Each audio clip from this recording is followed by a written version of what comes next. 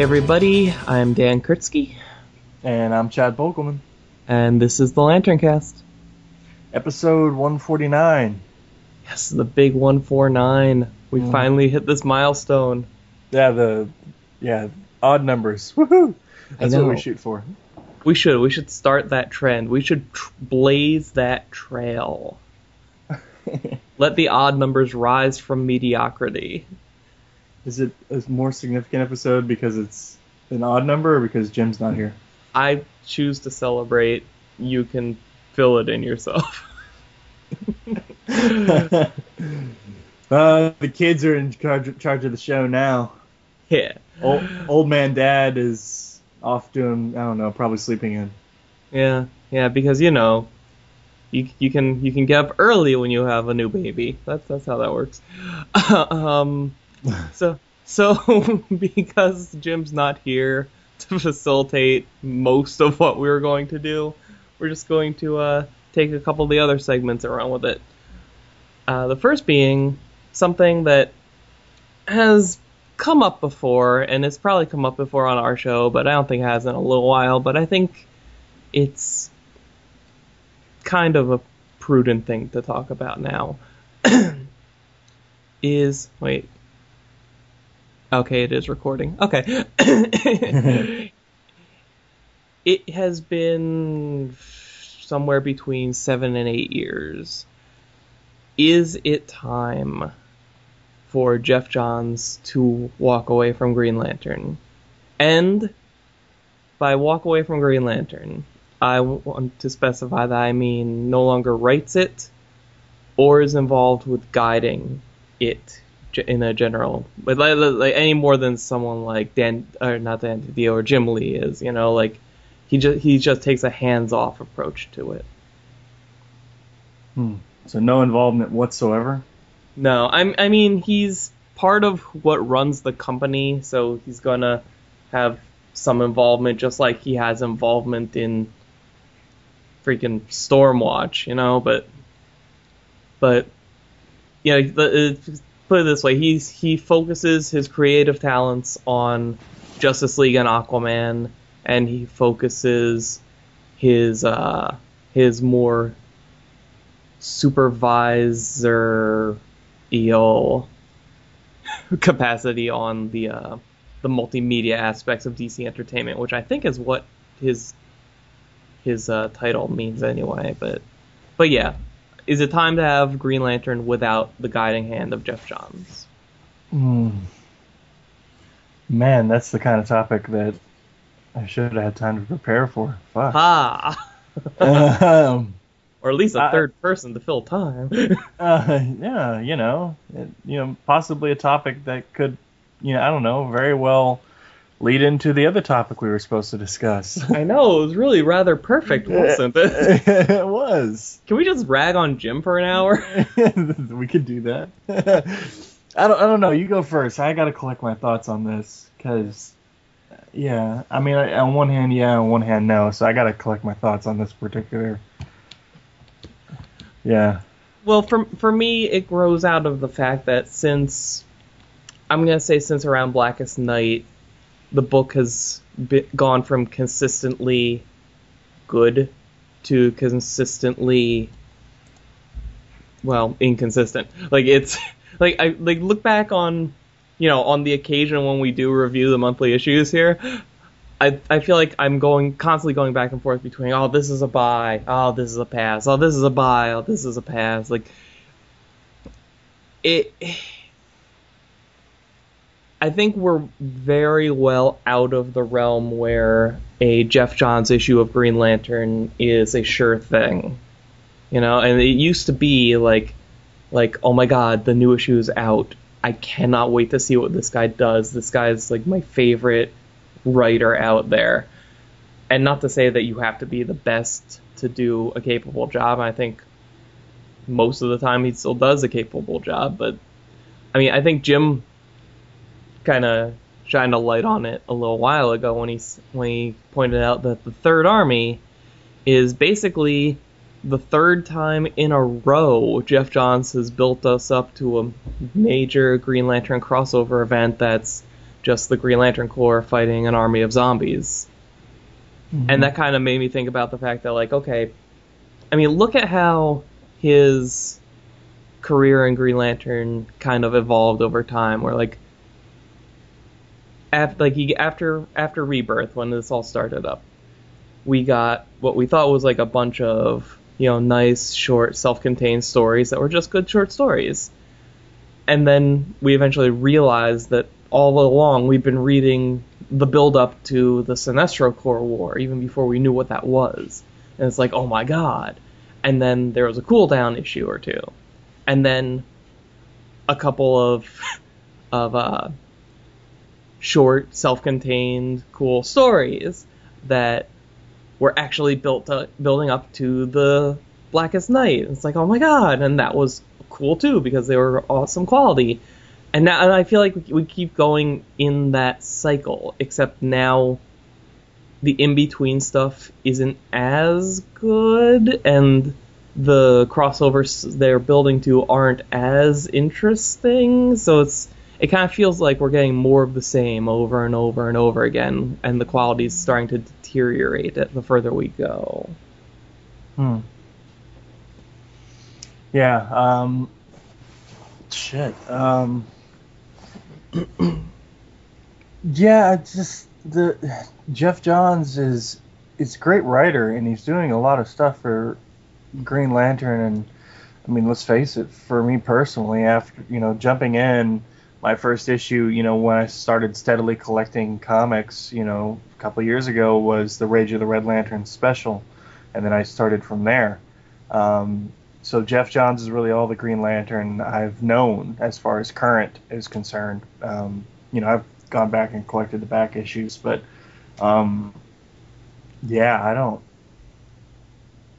don't know, because of the hype he brings to the book and everything. But I can see the point that it's probably time for him to go. And that's not in any way like a derogatory statement towards him. It's just, just yesterday I bought the second hardcover of the Green Lantern, New 52 series, with the whole Indigo Tribe thing and the Revenge of the Black Hand and all that kind of stuff, and was starting to read through it. And some of that stuff, I mean, it's good, but it's like you're reading, as you're reading it in hardcover form, you're like, wait, this is like 4 issues? This one story? Really? And it's a little exciting, and it's a little exciting in trade, but it's which is, as we all know, pretty much how Jeff Johns writes, is mostly for the trade, or at least his style fits nicely into writing for the trade. Yeah. And then you think back of like, wait, was I enjoying this in single issues? Like, was it coming out? Was it as exciting in single issues? And I had to think, and no, not really. I mean, it was cool, like when you got to the whole Revelation page of, the history of the world knock and all that kind of stuff, and when Black Hand died and all that kind of thing. Spoilers, but yeah, I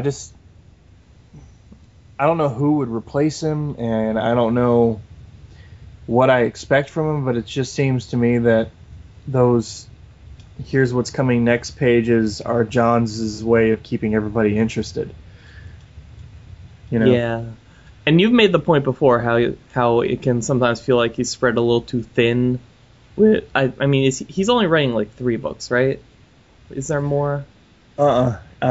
It's Justice League, Aquaman, Green Lantern, and then Justice League of America.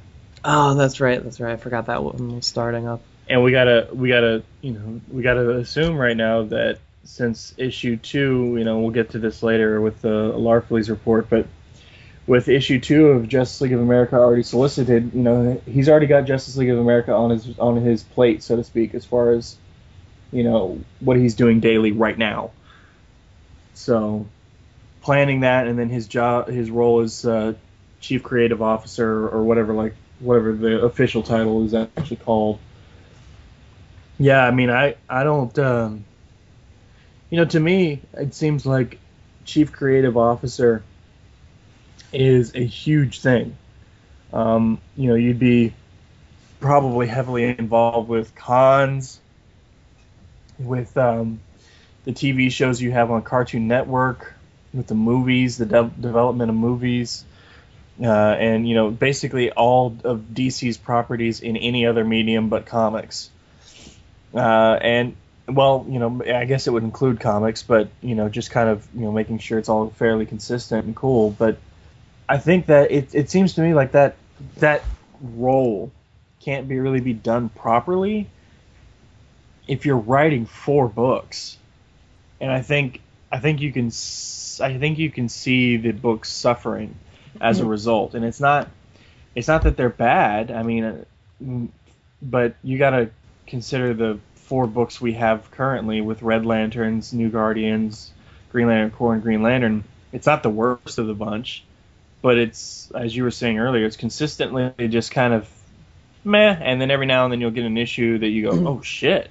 Are we back? Are we back to full throttle right now? Is this what we're doing? And it's I think he should either step down or he needs to rearrange his focuses. Like he can't do all of this, not anymore. Yeah, like I know on the Marvel side of the fence, there are plenty of fans of things like the X-Men who have noticed like a blatant drop in quality in the X-Men books because the one writer who's writing Uncanny X-Men all of a sudden has to write 2 issues a month because of double shipping. So, and Jeff Johns is writing 4 books a month, which with granted probably varying degree of detail in his script, because I think something like Aquaman is probably it's a lighter read in that it's not like super bogged down with like text or story, and that sounds like I'm complaining about it, but I'm not. It's a really fun book, but at the same time you read Aquaman and you read Justice League and it's 2 very different styles of comic. So like that kind of variation can probably like make it a little more manageable, but I think that also takes away from the kind of script he tends to write, or at least he tries to continue to write for Green Lantern. And I'm not coming into this with an idea of like who I would like to see him replaced with. At the same time, there's something kind of exciting about thinking about that though. Like not even like picking out an individual, but just thinking about like the concept, the appeal of Green Lantern under a new creative vision. Like you said, we've had almost a decade of the Jeff Johns version of what Green Lantern should be, and it can be argued that it's been kind of distilled down to the core of what the Silver Age sci-fi Green Lantern is. But at the same time, it's gotten to the point where it's very almost saturated with Jeff Johns' sensibilities.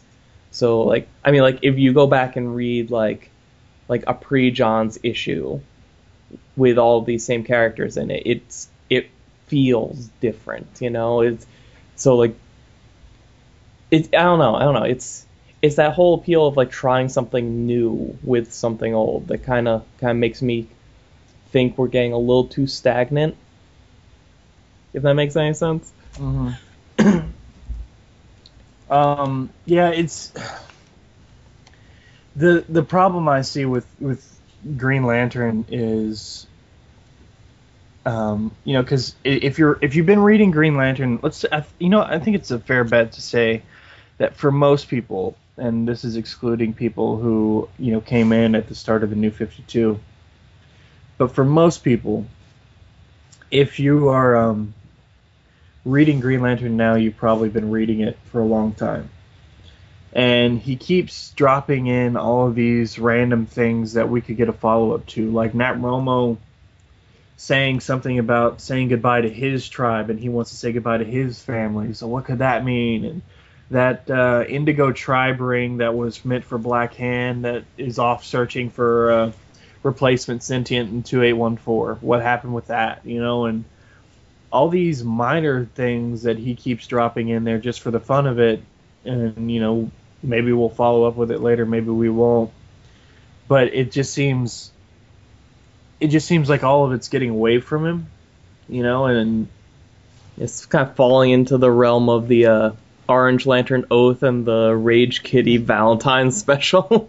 yeah, and just speaking of, I don't know.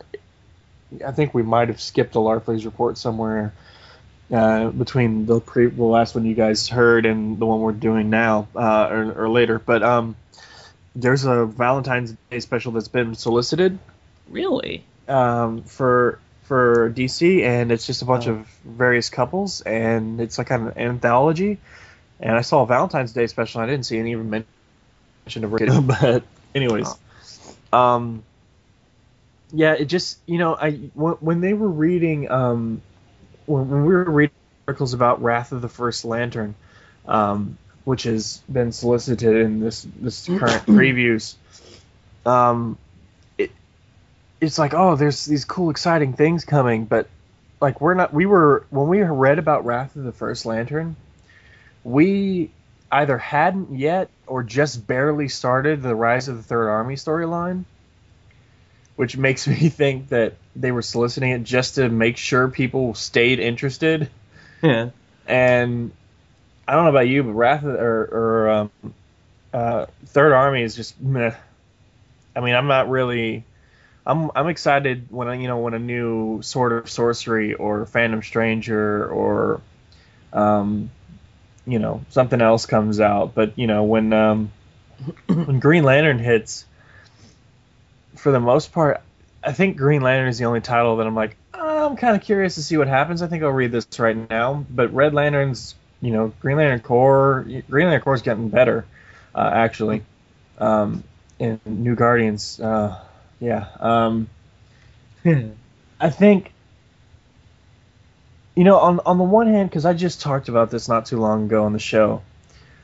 On the one hand, I think there should be a whole lot of consistency in the DCU books, and if Superman is off doing such and such and such and such, and this one title, and it's this huge event, or it's some big character build, like let's say.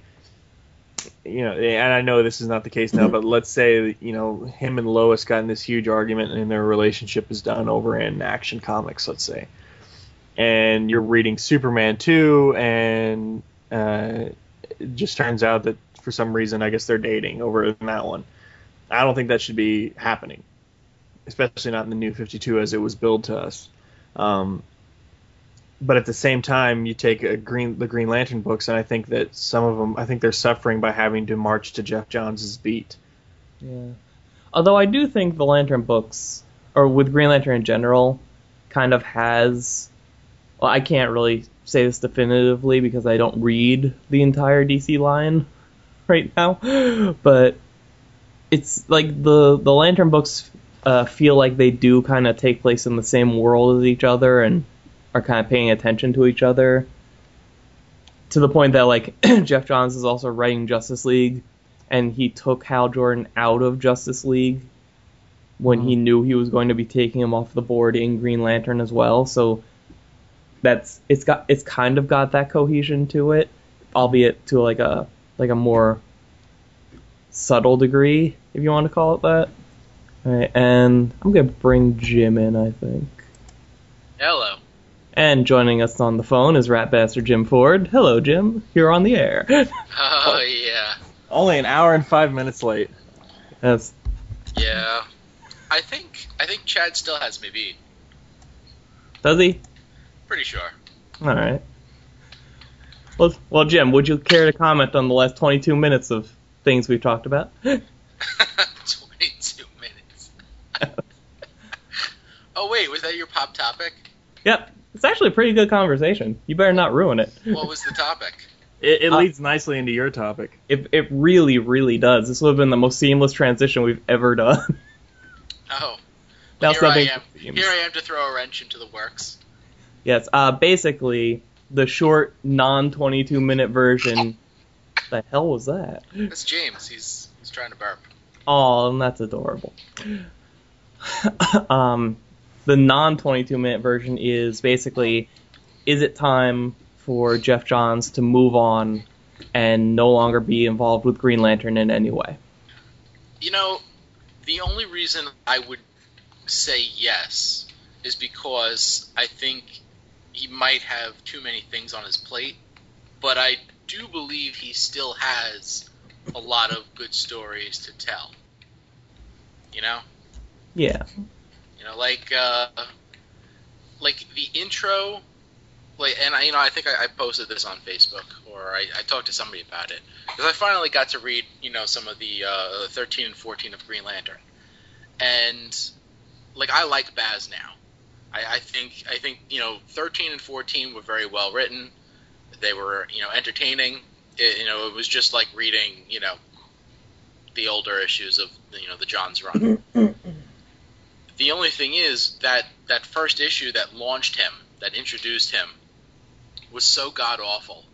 And it was such an awful way to introduce a character. And I look at it, and I know why they did that. I know exactly why they did that. They did that because they needed to do that so that he has a reason to join this JLA, the new book that Johns is going to be writing. It's probably going to be like some kind of high-profile Suicide Squad, so they have to have something over each character to make them want to join. So, from that perspective, that you have this character who was given this crappy origin just for the sake of, being used in JLA, and now, however many issues we get of Baz, that Hal's going to return. So it kind of makes it seem like what we're reading in Green Lantern, although well written, is kind of like just a commercial for JLA. Now, I generally agree with most of the stuff you just said. Yeah. Now, to the left of me right now, I have a stack of 3 months worth of Green Lantern books. Right. And out of those, the only ones I've read so far are the Johns Green Lantern issues. Right. And that's basically just because I was interested to see Simon Baz and where that character was going to go and who he was going to be. Everything else dealing with the larger story of the universe and of this corner of the DC universe, that's where I think he's kind of fallen off the cart, because I agree, I love seeing a Johns written Sinestro. I love seeing the interaction between Sinestro and Hal Jordan as Johns portrays it, and I love seeing Johns flesh out these new characters. But and Chad and I were touching on this before. At least for me, I think one of my biggest problem is in terms of the larger story. When it comes to that, he's just sort of going in circles, I honestly don't necessarily think that he has as much involvement as we would like to believe.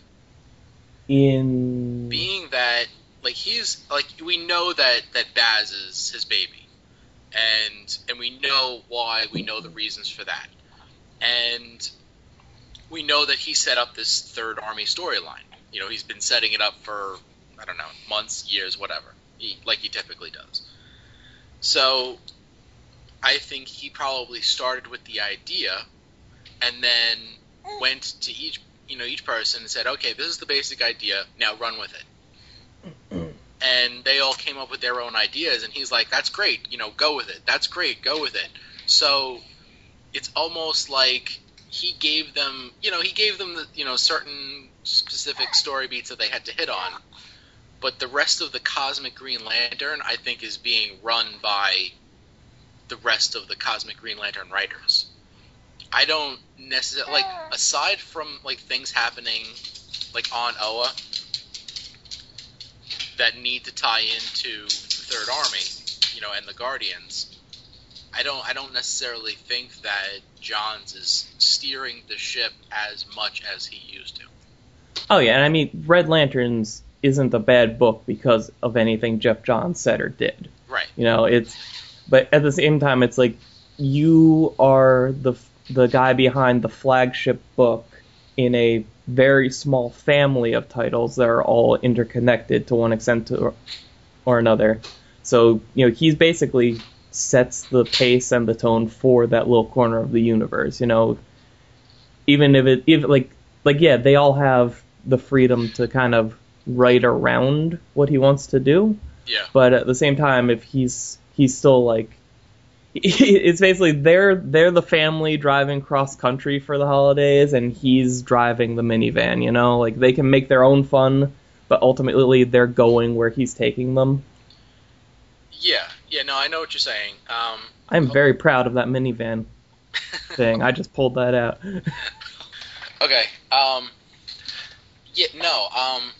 I have a feeling that. But listen, Johns is, like I said, he's stretched very thin right now. He's writing Justice League. He's going to be writing Justice League America. Is he still writing Aquaman? Yep. Oh yeah. He's writing Green Lantern, and then he's the creative director for all of DC Comics. So, I mean, like, I feel like he's had to delegate a lot more than probably he wants to. And, like, when he made the shift, it's like, that's, like, not too long after that, things started, getting a little bumpy. And now, as time progressed, things are getting a lot more bumpy. So, I think he might be relying more on editors to keep things in check. And I mean, we know by reading Red Lanterns that the editors are not doing, a great job. I think when we say things like Johns is stretched too thin, it kind of implies that somebody else is stretching him too thin. I think that blame is on his shoulders completely. I mean, it's you can't. I mean, if you can't look at DC in the past few years and all the input that Jeff Johns has had and his role and everything, and not think that the guy has the absolute ability to say, look, it's obvious the quality on these books is slipping, and I need to step off one or two of them. And he could absolutely say, you know what, I can't do it anymore. I'm off. I need to focus more here, and here. And then bring in new writers and new talent, or reassign some people or whatever, and just be off that book. Yeah, but by the same token, like, I think it's kind of a 50-50 thing, because while Johns could assert himself and say that, I think DC is also putting a lot of pressure on him for these different, books that they really want to, keep going the way that they're going, because they don't have the same kind of names that Marvel has. Yeah, but you could make the argument that if DC didn't have the same writers writing so many books, they might have more names by now. I don't think that's the case. I mean, like, okay, DC does have some very awesome names, but their best names, they're keeping basically locked up doing other things, like JMS. JMS has written like an amazing Superman, or Earth 1 book. Then I haven't read the second one to know how great it is, but I imagine it's also very good. Mm-hmm. And he's also been tasked to write the Four Watchmen series, which, have you guys read that at all? No.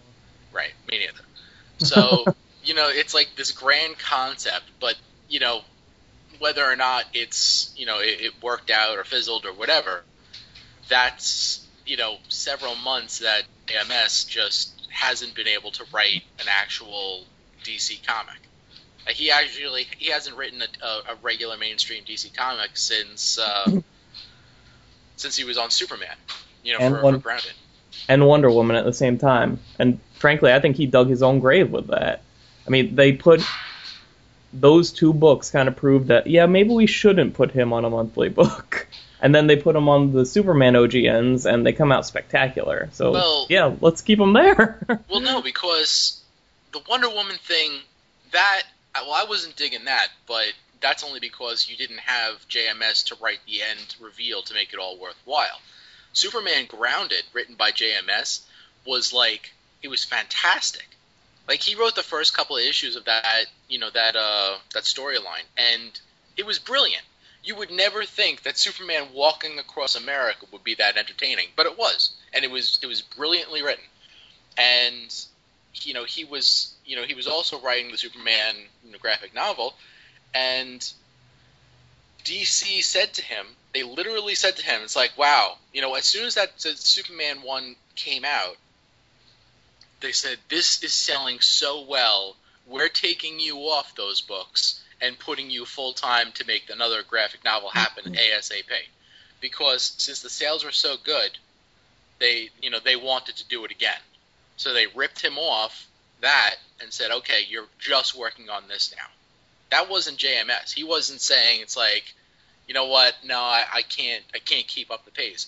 DC's the one that said, you're not going to be able to do those. You're going to do this. And that's when he had to pass the reins of Superman onto somebody else with his notes, and the whole thing crashed. And Wonder Woman went completely up in flames. I didn't even know if that story ended. I have no idea. But, JMS, and granted, not everything that JMS has ever written is fantastic, but, recently, he's been doing some really great stuff. But you've got this writer that hasn't been able to write a DC mainstream book since before the New 52, since well before the New 52. I think it was like a year before the New 52. You got your big names, JMS, and actually with Brian Azzarello, who I forget, they actually got Darwin Cook to go on the Before Watchmen. Like, they spent so much money getting all this top talent for Before Watchmen that, the names that you've been passing around for the rest of the DC universe, it's like, okay, JT Krull, you're on deck for 7 books. It's... Yeah. Well, since you brought him up, Azzarello is the one who's been writing Wonder Woman since the relaunch, and that has been one of their best titles out there. Right, because he's one of their best writers, and for some reason he was able to do something more than just Beyond Watchmen. Yeah. The difference, though, between JMS and Johns is Johns is DC. Well, yeah, he's woven himself into the very fabric of the comic universe. That's absolutely for sure. So if you take him out, I don't know, you might almost have to reboot the universe again, taking out Johns without his vision. No. That's completely no. That's not. But right now you're working with Johns' vision. Like, his vision, he has things planned out for blah blah blah, however long. So if somebody else comes in, then either they're going to take his notes, or they're going to go in a completely different direction. And if they take his notes, it's not going to be as good because, it's not Johns writing what Johns came up with. It's going to be like the other Lantern titles trying to, make their books fit into the Third Army storyline. Or if the writer goes in their own direction, then we're going to be pissed because, well, what about all these things that Johns was setting up that now we just, never get to see? Kind of like with Origins and Omens, where they set up, a bunch of really cool things that just never happened. Yeah, I mean, you bring up the other books. I mean, look at the average issue of Green Lantern Corps right now, or at all since that series started up 8 years ago. Green Lantern Corps is another writer playing in the Green Lantern universe that Jeff Johns established without being Jeff Johns or beholden to Jeff Johns. Like, you can do it and still put your own stamp on it. You don't have to be trying to be Jeff Johns. I mean, for the longest time, Green Lantern was Ron Mars as much as it's Jeff Johns. Like, and then Johns came along and just started doing something different. Like, maybe they'll refresh the numbering, who knows? But they don't need to reboot anything just to change the writer. Well, I think Corps. I think Green Lantern Corps is it definitely benefits from a good writer as well. Everything does. Nothing. It doesn't matter. Everything does. Well, yeah, well, everything would benefit from a good writer, but I'm saying that, Green Lantern Corps has a good writer right now. I don't think all of the stories have been, Chun chun dun dun dun dun dun. what? Nothing. Oh, what is that playing in the background? No, that's the Law and Order. I know.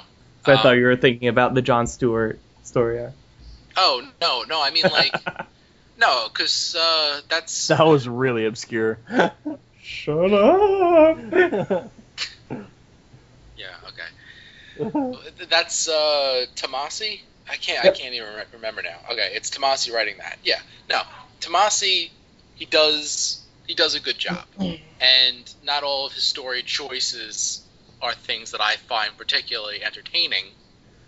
But I do think that he is a good writer, and I think that overall that book is entertaining. He's doing his own thing, but he's been doing his own thing for a very long time. He's like you said, he's taking story notes from John's, but he's gotten into the groove, and he was very good at it when he took over, so that it wasn't that bumpy of a ride. Chad, what were you gonna say? Just so we can, lead on to the next topic, because I think we've already kind of half merged into it already. Yeah. Just my final thought on it is Johns has got to do one of two things. He's either got to leave the book, or he's got to take a good hard look at what's on his plate, make a solid argument to DC or whomever, and say, look, I can't do this anymore. You need to do this, that, or the other. I mean, that's just it. I'm not saying that Green Lantern is the book he needs to leave or anything like that, because it's pretty obvious that John's has a special love for Green Lantern and has God knows how many years probably mapped out in his own head. But I think I think the pattern of Jeff Johns has been like really, really clear to us over the past few years. It's a big story.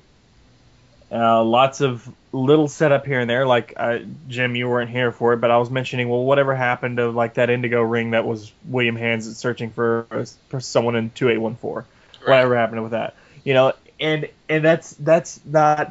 I'm not referring specifically to I'm saying it because there's a lot of that in every major storyline that Jeff Johns has told over the past few years that we've wondered what the fuck happened to that, and then you get a couple of issues of epilogue, or as it's apparent now, it's always aftermath, like War of the Green Lanterns aftermath, Blackest Night aftermath, and then, oh, this is happening, cool story here, cool story there, and then about 2 or 3 issues into this, kind of, we're getting back to the status quo as it is, no big event happening, the seeds are planted for the next thing, and that story kind of telling is cool, but it burns out too quickly. It's almost the same as event fatigue for people who just read comics in general, but for us, it's event fatigue for specific Green Lantern fans. And once we get into it, I'll tell you where I think the book should be going. But I think the way Johns is handling it now is not necessarily putting the book in jeopardy right now, but if it continues, it will be something is going to have to happen if it continues, is what I'm saying. And I can't verbalize it too well, because I honestly believe that I do want to see what Johns is going to do next, and I do want to see his plans and his interactions with the various corps and what's going to happen there and all of this stuff, and I want to see the Guardians fall, and I want to see what happens to the Green Lantern Corps after that point, and I want to see who the fuck the first Lantern is. There's still moments in Green Lantern where I'm like, oh shit, what's going to happen now? Hence the Corps Conjecture blog. But at the same time, whenever I get my books digitally, and I set about to read them, it used to be that once I downloaded it, I would read the book. And now, I can tell you right now, my own personal experience the past couple of weeks, I'll download Green Lantern, or New Guardians or something like that, and I'll either forget to read it or I'll only download it when I remember, oh shit, that came out? Oh, I guess I should probably read that. And it's not because, oh, I want to see what happens next. It's because, oh, I got to read it for the show. I mean, yeah, we're behind on reviews, but, it's just like, I forget the damn book came out. And that wouldn't have happened during Blackest Night or, and that's an extreme example, but even a little bit after Blackest Night, just some of the storytelling that was happening there, that wouldn't have happened. But right now, I'm not that excited anymore. And it's making me think I'm burned out on Green Lantern, but I don't really think I am. I just think I'm burned out on what's happening right now. Yeah. That's actually kind of awesome because, like, I've kind of been questioning it myself. Like, am I getting burned out on Green Lantern? Now, I mean, granted, I actually might be getting burned out on Green Lantern. Yeah. Because I'm like up, I'm up every night, and, when I come home from work, I have something that I'm much more interested in now. But by the same token, like, the core of the character, I still love. So, makes me think, well, yeah, maybe I'm not burned out on the character. Maybe, the stories that they're telling right now are just, I don't know, lack focus. Like you said, with the comics, like I don't get a chance to go to the comic book store too often. I finally got to the store and, was it like not even this month, maybe like the first week of this month, and picked up like 2 months worth of Green Lantern books. And the first things I read were Green Lantern and then Green Lantern Corps, because those are the ones with the clearest vision. And I think the role of Jeff Johns, it used to be that he had, we know he has a clear vision for Green Lantern, and I still think he has that very clear vision. I still think that he would be able to steer the ship very well if he didn't have like a million other responsibilities, because he's not, there's no way that somebody with that many responsibilities, because he's also writing another Batman graphic novel. That was another thing that he's writing. There's literally no way on the planet that one man who was doing as much as he was is now doing all of that and more and still have the same amount of time to steer Green Lantern the way that he was. Now, the only thing is, you say he should step aside and let somebody else, take over and let their vision, run through. I don't think DC has anyone with that same kind of passion for Green Lantern to steer the ship anywhere near as well. And then you come, okay, well, do you just let the books do their own thing for a while? Which wouldn't be that bad of an idea, because then, okay, well, we're not going to get giant crossovers. We're going to get writers telling stories that they actually want to tell about the characters that don't have to fit into, some sort of overall arc. Maybe that's not a bad idea. If they had, an editor who didn't have his head up his ass to keep things in line and actually was reading the books and says, oh, that's not what a power battery looks like. This is what a power battery looks like. Or, oh, no, we've already established that that didn't happen in the New 52. So now, it can't happen again in the 52. It's like, it's just, if they had somebody who was keeping tabs on things better, then, Johns could basically take a vacation and things would still run smoothly. But I don't think that there's anybody that's going to be able to step up to the plate. I don't think this is my final word on the thing. I don't think DC Comics has the talent to replace Jeff Johns in his position at Green Lantern. Ooh. I guess my final, less verbose take on the whole thing is that I think I agree with you guys. The Lantern books just in general as a whole aren't exciting anymore. And like just like the larger story that they're telling, just it's not like we're no longer in the age of Sinestro Corps War or Blackest Night where I'm sitting here going, oh, what's going to happen? I want to figure out what's going on. It's more, all right, let's see if this month it proves itself to me. Yeah. And that is a big problem, whether we're talking about one book or 4 books. It doesn't matter whether they're telling 4 different stories or one big story. You want to be engaged by what you're reading, and I'm currently not, except for the I'll say street level character stuff that he's doing in the one book he writes.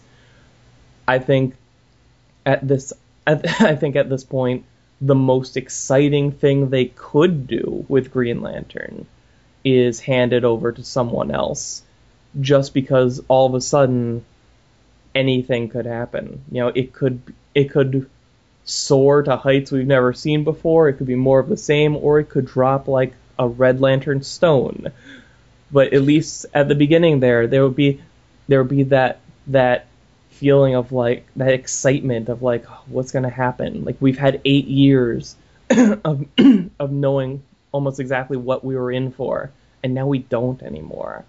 So it could be anything. And I think that's something that a Jeff Johns story used to have all the time. Like, when you say Jeff Johns Green Lantern to me, I always instinctively flash back to, those pre-Sinestro Corps War stories. I think one of the biggest images that always comes to my head is that Evan Hayes Hal Jordan spread of him being chased through Soviet airspace by Rocket Reds and those jets, just because like that was like the golden age of Jeff Johns as a writer. Yeah. And that's something like we've moved so far away from. Like, there's some issues where like you wouldn't even know it was the same guy. And like, I understand he's a huge fan of most of the characters he writes, which probably is also a reason why he sticks with them for so long. But I don't know. I think we just need something new, and that can be a scary thing to comic people. But I think we need something new. So, Jim. Yeah. How might we get that? Okay, so my topic is, if you were going to restart Green Lantern, how would you do it? Would you start completely fresh and just go in a completely different direction? New character, new everything? Or would you just, pick up with what was going on and just go in a new direction? Like, would you go for a Silver Age Hal Jordan start, or would you go for a modern age Jeff Johns reboot? Can I lead off? Of course. Mm-hmm. Okay. This all just prefacing the universe in which I'm operating here.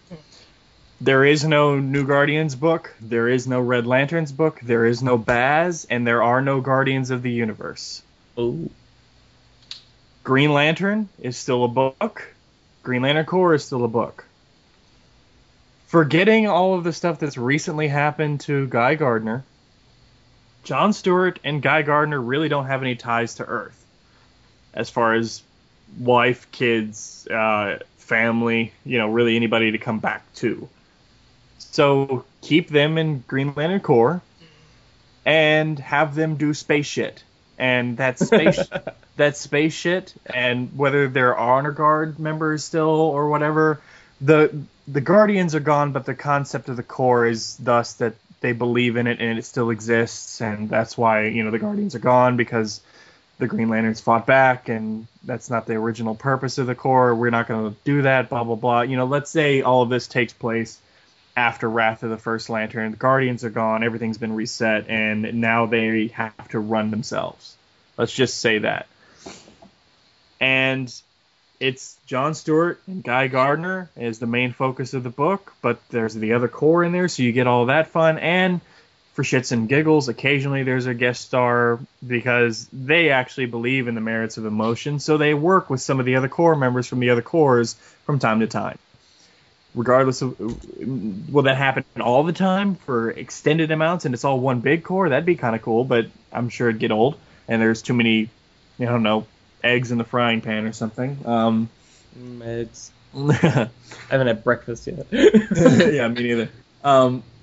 Or it could be, if you want to go the whole backup story route and just have backups tales about random core members in the end of the book, whatever. Green Lantern, the sector partner concept still exists. It's Hal Jordan and Kyle Rayner. And Hal Jordan is not the one who's on the Justice League. It's Kyle. Yay. And I don't know. With that, it's sector partners. They're working in 2814. There's the occasional space story. Maybe if, one of the other core members from the other cores pops up, that's cool. But not always, because then you would have, if they're just sector partners working together in 2814, you have the two most popular Green Lanterns in one book. It's just two characters, and you can have the opportunity to focus on the characters. You can explore, God knows why I want to see this, but you could explore the relationship between Hal and Carol once again. Finally. You could explore how he interacts with his brother and his nieces and nephews. You could explore how Kyle, I don't know, dates whomever is in the next in line, whether that means Alex is back or some other new girl is in the universe or somehow Jade shows up, who knows. And, he's just a kid in the Justice League. I don't know. It's just, I think these grand overarching storylines and these giant amounts of characters are mostly responsible for losing characterization and the history of a character themselves. We saw Carol during the Indigo storyline, and we didn't really see her again until she popped up in New Guardians. And none of that crap was mentioned, but whatever. It's just like there's these large, there was this storyline being built, this kind of moment between Hal and Carol where they were getting things back together, and we didn't see that for months. And now Carol's back, and we're still kind of not seeing that. And it's just there's all these dangling plot threads and potential ways to take the character that I think would be solved if you got rid of all the mess, let them do their own thing as core members, and no Guardian direction and crazy bullshit about to happen, and prophecies here and there and everywhere, and just take it back to the characters being Green Lanterns, doing what Green Lanterns do. Two people on Earth or Sector 2814, and two people over doing the big space stuff. That's it. That's all you need. Dan, Yes. would you like to go next? All right. I know we were going to talk about Chad's first. Or what. Okay. Yeah, that's probably a better idea. Yeah, so basically, you would take the key elements from what's been going on, get rid of what you consider, what you and definitely me also consider like the crap, and I'm not talking about the other book. I'm talking about the story elements that we all think are crap, and just focus on continuing along with what's been going on in continuity. Just focus more on the Green Lanterns that we actually want to focus on. Yeah. Okay, I'd read that. Yeah. We kind of. Oh, no, that's not a fair comparison. But we kind of distilled it down like that with Kyle Rayner, with to a more extreme degree in the 90s. But it kind of sounds like a happy medium between the Kyle 90s era and the current era.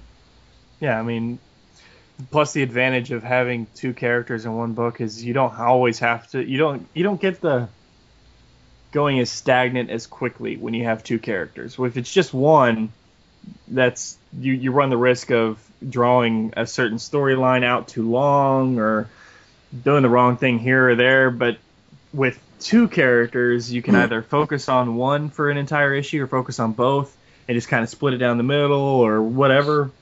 Yeah. And there you build some suspense, like, oh, what's going to happen next? Or, is Hal going to come team up with Kyle? Or, whatever. That kind of crap. Plus, I don't think since Hal's been back, I'd really hesitate to say whether or not, outside of Blackest Night or War of the Green Lanterns or any giant storylines, since Rebirth, have Hal and Kyle really had like solo missions together? No. Not outside the big crossovers. No. I mean, it seems kind of weird, doesn't it? That since Rebirth, that still hasn't happened.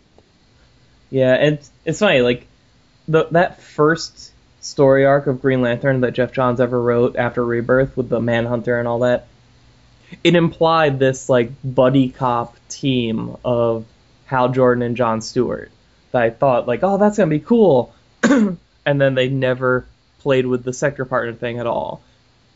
But now, like, we're getting that kind of thing a little bit with Hal and Sinestro, and over in Green Lantern Corps with Guy and John. But yeah, it's great when they actually do it. Yeah. Yeah, but by the same token, the concept of the sector partners, like, it's cool for the buddy cop aspect, but by the same token, like, a sector is enormous. So for two cops, two Green Lanterns, to just be constantly on Earth is like, if anybody ever stops to think about it for more than a second, it's like ridiculous. No, I never said that it's just on Earth. I said 2814. Now, yeah, that's why I put Kyle in the Justice League and not Hal. Hal can, being the more experienced GL, can do the crazy space stuff and call on Kyle when he needs him. And yeah, with Kyle's role in the JLA, you know, he works with them and then he helps Hal out. But they're both the only two characters out of the 4 Earth GLs. They're the two most likely to have ties on Earth and not be, and you know, if they were gone too long, would be homesick and that kind of stuff. I think the only reason, if you're just going to take John's characterization and live off of that or whatever, I think the only reason Hal isn't really homesick or anything lately is because he's got basically a steady stream of adrenaline going since he got into space. He's got shit to handle every 5 seconds. And then once he comes down off his adrenaline high, maybe he'll stop to think, oh crap, I haven't been to Earth in a year. I wonder how Carol and Pi are doing. wonder if I'm still dating that blonde from a while back. I wonder if she's still alive even. But no, I do like the stronger focus on the characterization and the interaction between them, which really, when you have serialized fiction that goes on forever, you really should focus on the characters more than the plot, probably.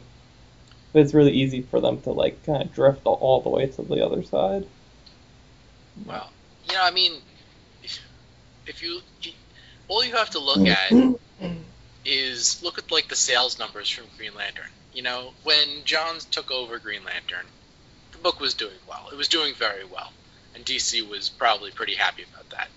And then all of a sudden, you know, Sinestro Corps War comes along, and it's this event, non-event, but kind of an event, and, you know, crosses over, and it's got a special, and the numbers exploded, especially on the trades.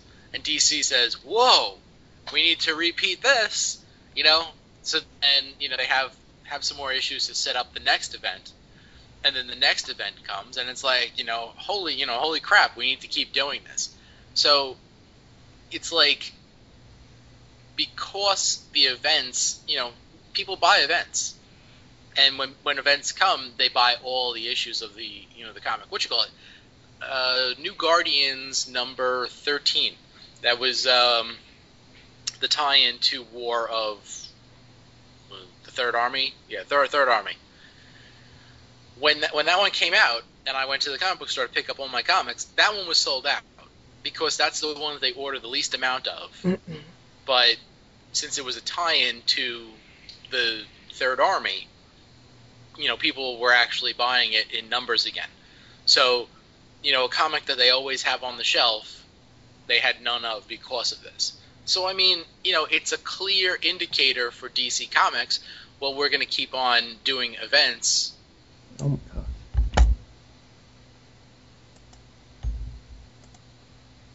I didn't mean to stop us all right there. That's Yeah. that's the point of the text. Yeah. You keep talking. Otherwise, I would have just said, "Hey guys." We're Probably captivated. Yeah. I don't even know what I was saying now. Something about Puerto Rican holidays. Yeah, that wasn't it. Oh, yeah. Now, DC says, okay, well, look at the sales. The sales are obviously spiking when we do events. We need to do more events, which means, like, the thing that we really loved about the comic, we are not going to get because they need to spend all this time setting up the next event. So, I mean, while as much as I would love for Chad's universe to come into play, I mean, I would love that. I would be excited to read Green Lantern again. It's like, financially, DC would be retarded to do that. Anyway. Yeah. I think Chad's pretty mum on my comment. Yeah. You put him in his place. What would I do? Yes. Have you read Spider-Girl? No. But I know of it. The premise is they said, let's jump like 10 years into the future as far as the character's perspective goes. So like Peter Parker is 10 years older, that kind of thing. And like the whole Marvel, and at least for Spider-Girl, like the whole Marvel universe has aged 10 years or whatever, however many years it is. Peter has a teenage daughter. He is retired after his big final climactic battle with the Green Goblin. He's injured from that, and you learn that history over time. And his daughter, who developed the same powers as him, takes up the Spider Mantle. And it's just her having...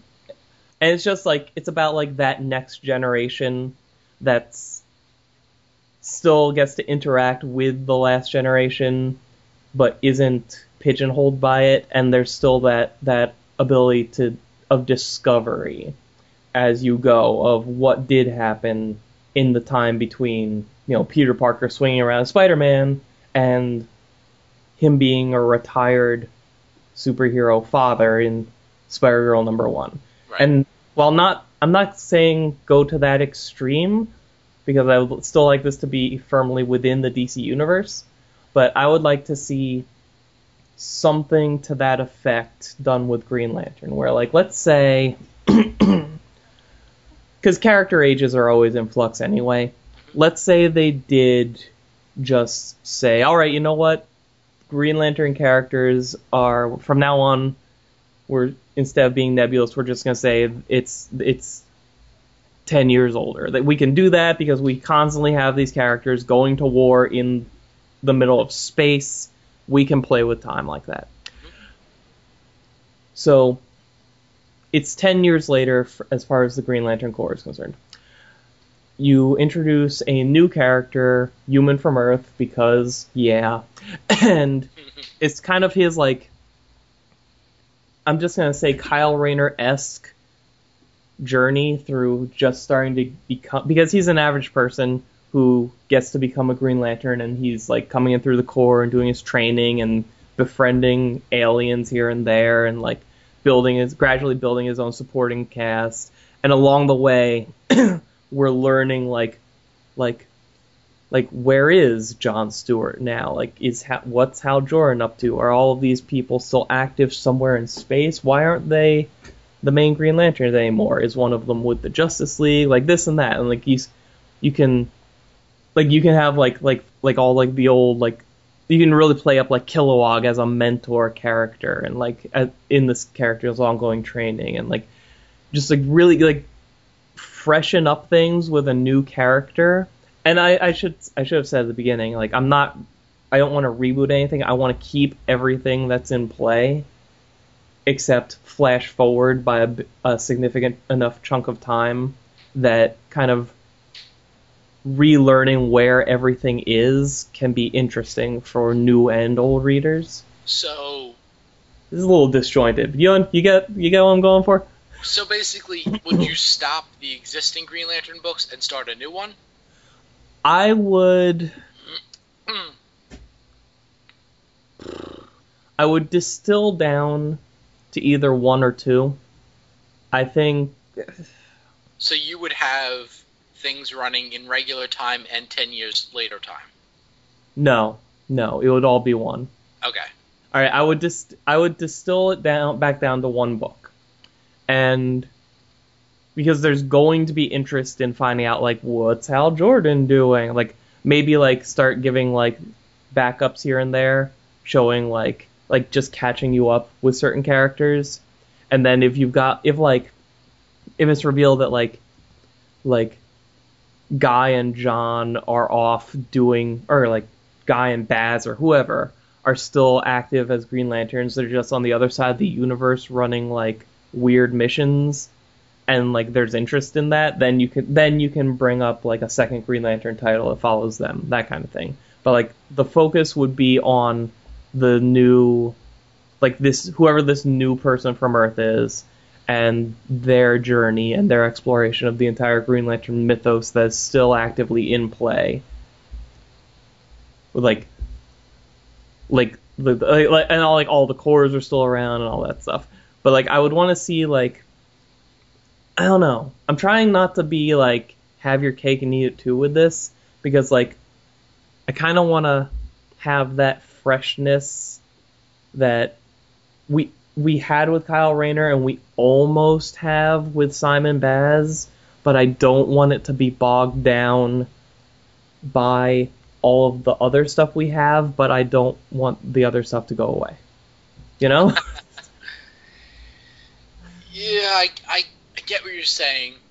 And for something like that, I think you kind of need to have only, like a limited amount of books. Like if you had 3 Green Lantern books and they all just jumped 10 years into the future, like the amount of editing required to keep everything straight, as far as what actually happened in the 10 years. I mean, like, if you look now, there's already like discrepancies as what happened in the 5 years, since there were superheroes. So like we've already seen that these writers, can't juggle that amongst the books. So, like that's the thing that would have me hesitant, because if you're going to do it with Green Lantern, you have to do it with all the characters. Oh yeah. And I think. Well, do you mean all the DC characters, yes, or all of the? Yeah, okay. all DC characters. I don't know about that, because I mean. You're going to jump 10 years forward in Green Lantern, but Wonder Woman's still going to be running at the old time stream? Well, no, because I mean, if I ask you right now, how old is Hal Jordan? I don't know. I don't think DC knows either. They like to keep that nebulous. Well, he's years old. So if all of a sudden you say that Hal Jordan is 10 years older, well, 10 years older than what? They wouldn't actually have to write him very differently. It would just open the door for there to be like this new generation kid running around. It's like Hal Jordan interacting with the Justice League could still be written the same way. Yeah, but so you're saying that for Green Lantern, it's 10 years later, but it's still the regular time stream for everything else in the DC universe? Or is, like, from your perspective, for this to work, is the entire DC universe jumping 10 years ahead, nebulously, and then starting new stories from there? Like, with certain characters like Superman, Batman, and Wonder Woman, you can keep them because Superman and Wonder Woman, obviously, they age differently, and Batman, whatever. I mean, here's what I'm saying. Let's take the Sinestro Corps War as an example. Mm-hmm. Okay? Now, that's a war that took place primarily in space. It ended on Earth, it was primarily in space, right? Right. if they wanted to, they could have told that exact same story, the exact same way, but say that it happened over the course of 3 years. When in reality, it happened over the course of, like, a week or something. Right. And by saying that, all of a sudden, the characters that fought in it have have 3 more years of history tacked onto them. Even though, like, you don't have, like, it's comics, so you can have old characters still running around looking young. You know, Magneto is a Holocaust survivor, for God's sake.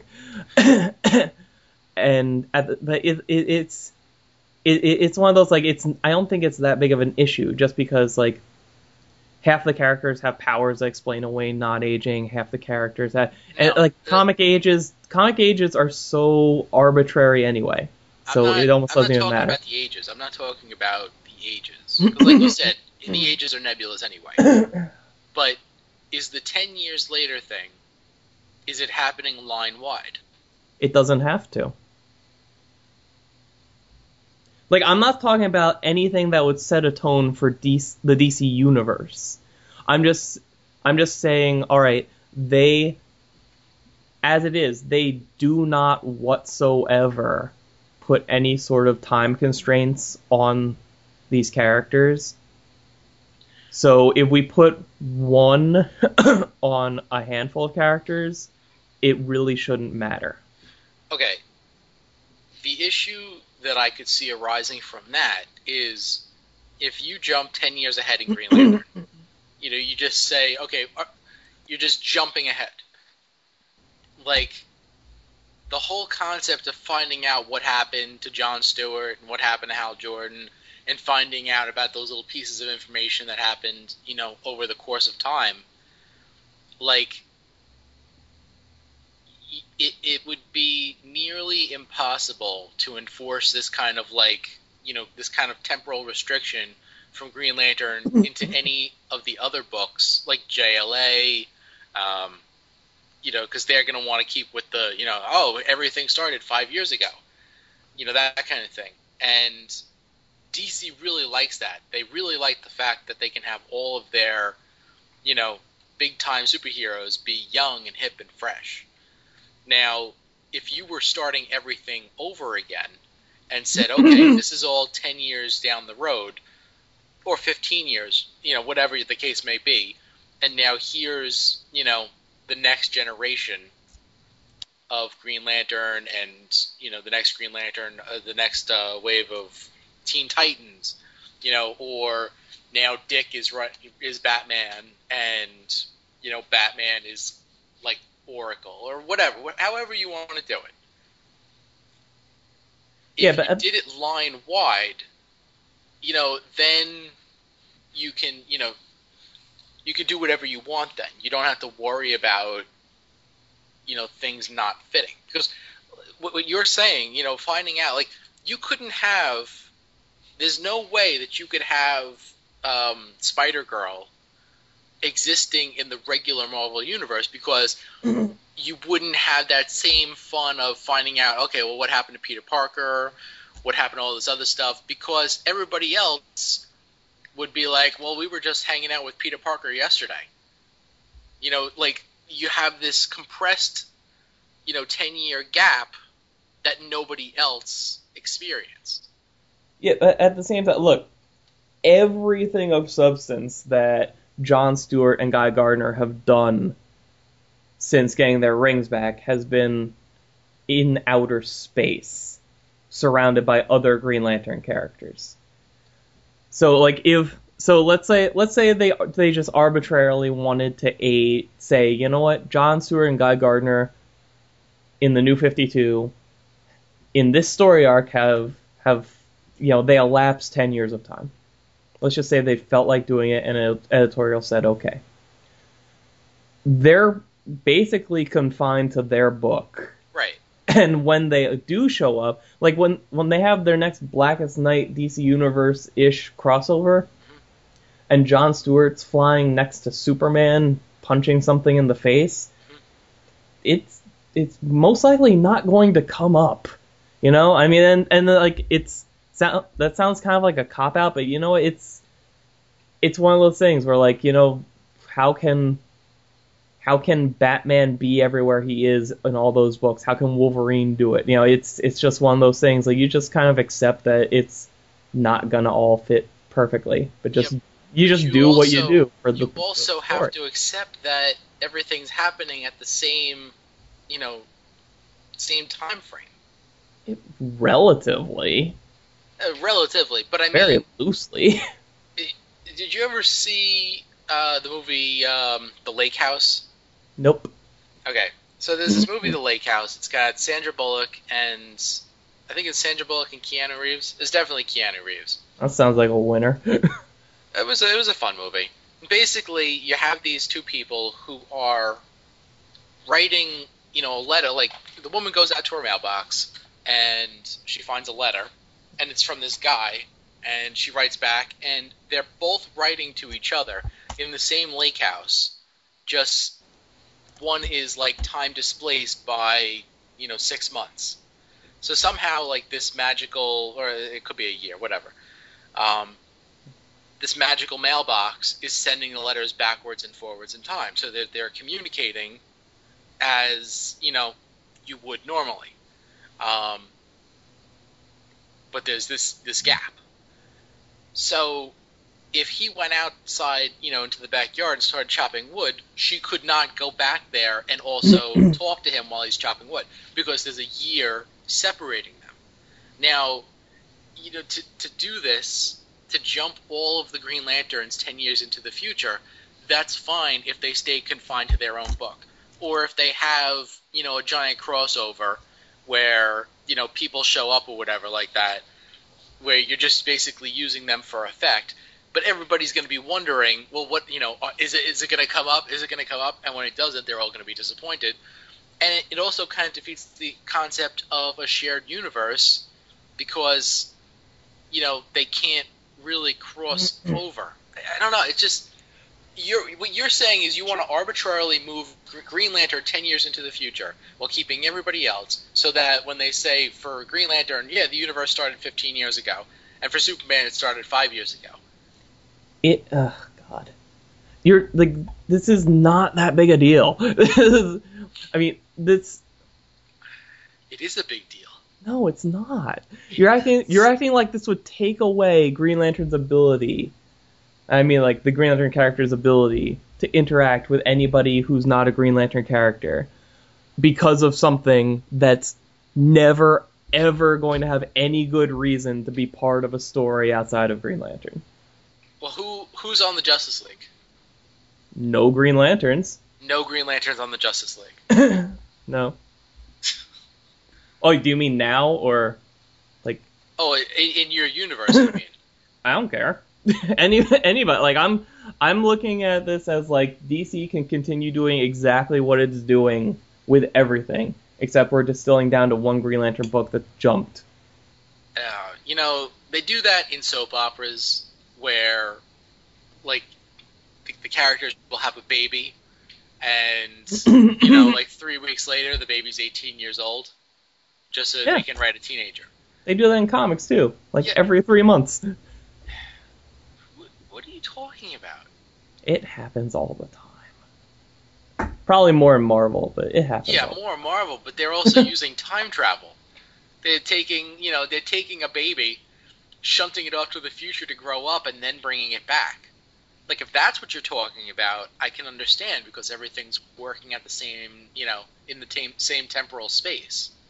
You know, like, for a universe that made such a big deal out of, you know, saying that the entire universe started 5 years ago, for one of them to jump 10 years into the future, while all the others are just doing the same exact thing, it doesn't fit.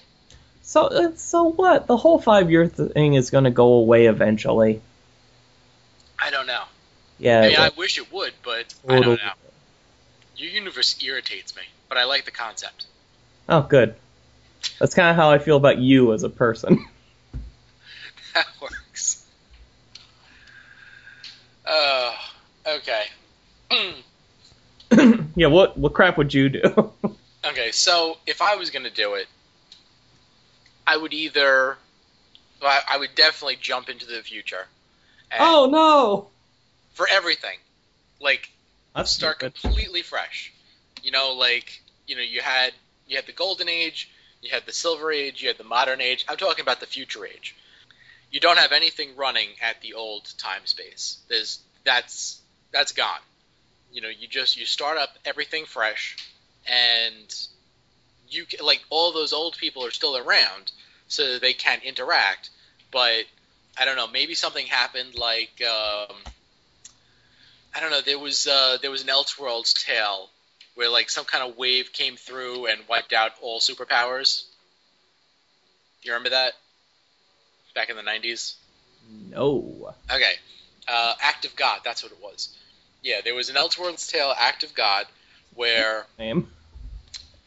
yeah, like something happens. I don't know if it was from New Genesis or Apocalypse or one of them, but this energy wave washes across the earth and everybody loses their powers. Now, if you had technological based powers, like you still had them because technology still worked, and like if you were Green Arrow, you still had your archery skills, but aside from Batman level characters, there were no superpowers anymore, and it completely changed the landscape of the entire DC universe, as one would expect in an Elseworlds. Say something like that happens. And so now here you are, 10, 15 years later, whatever, and you just create a whole new line of characters like they did for the Silver Age. And by the same token, I don't necessarily think this would ever happen. Like, they'd have to be doing really bad to restart the universe like this. But for Green Lantern, I would start it with like a graduate student kind of thing, very intelligent, and like he's working on like an energy fog kind of thing, because we've talked about the energy fog. It's like if you have like a mental interface, you can harness like this fog that can it'll move however you want, it'll take shape however you want, it can become solid, and it's basically the closest thing in science to having a Green Lantern ring. Like, I think it would be awesome to have a character do something like that and really just like try and start trying to like defend crime, completely technological base. And then like over time you can have it so that he'll come up against things and eventually he'll actually start harnessing willpower, so that he's got like this energy fog, but it's also enhanced by what originally made Green Lantern great. Maybe magic comes into effect again and bonds this energy fog to the way the old Green Lantern rings work. I'm not going to do all the work for DC, so they can figure out the logistics of that. But you have like this whole new character who is obviously inspired by the old superheroes, because the stories are all there. Like, you just look at the news clippings and it's all there. But, like, start fresh and do fresh things like that and not have to worry about all the continuity. At that point, jumping that far into the future, and you don't have to worry about, how did all this person's continuity fit into 5 years or 10 years or whatever. It's just, by starting fresh, you don't owe anything to anybody. You don't owe any explanations. And when starting completely fresh, like, if it's called Green Lantern, and even if it's a completely new character, like you look at Baz. Baz, he's gonna sell books, even though he's a completely different Green Lantern. Because he's Green Lantern, people are gonna keep buying the book. If you came up with a completely different Green Lantern with a completely different concept, but it's still tied to the old Green Lantern somehow, people are going to give it a chance. And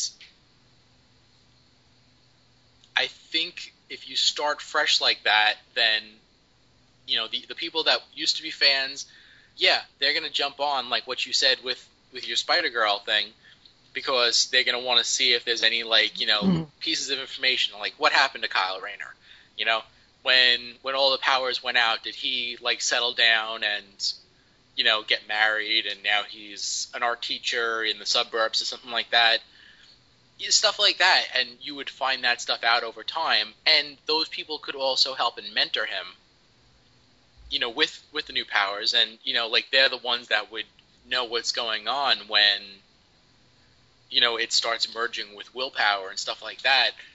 I think something like that, like a completely different take on Green Lantern and just start everything fresh, I think that would be, like, a nice way to just completely reboot. What do you think of that, Chad? We're talking about an Elseworlds type concept where magic possibly plays a role, but it's more technology based, and there's all the old guard is essentially gone, right? The old guard is it's completely depowered, so they're still around. Like Green Arrow, has probably still been milling around for the past 10 years, but oh, you mean old guard gone completely, as in the entire superhero craziness? Yes, everything's been done for 10 years. Like, there's been no powers on Earth for 10 years, and now people are starting to try and, you know, experiment with technology to try and, you know, get back to an age of superheroes.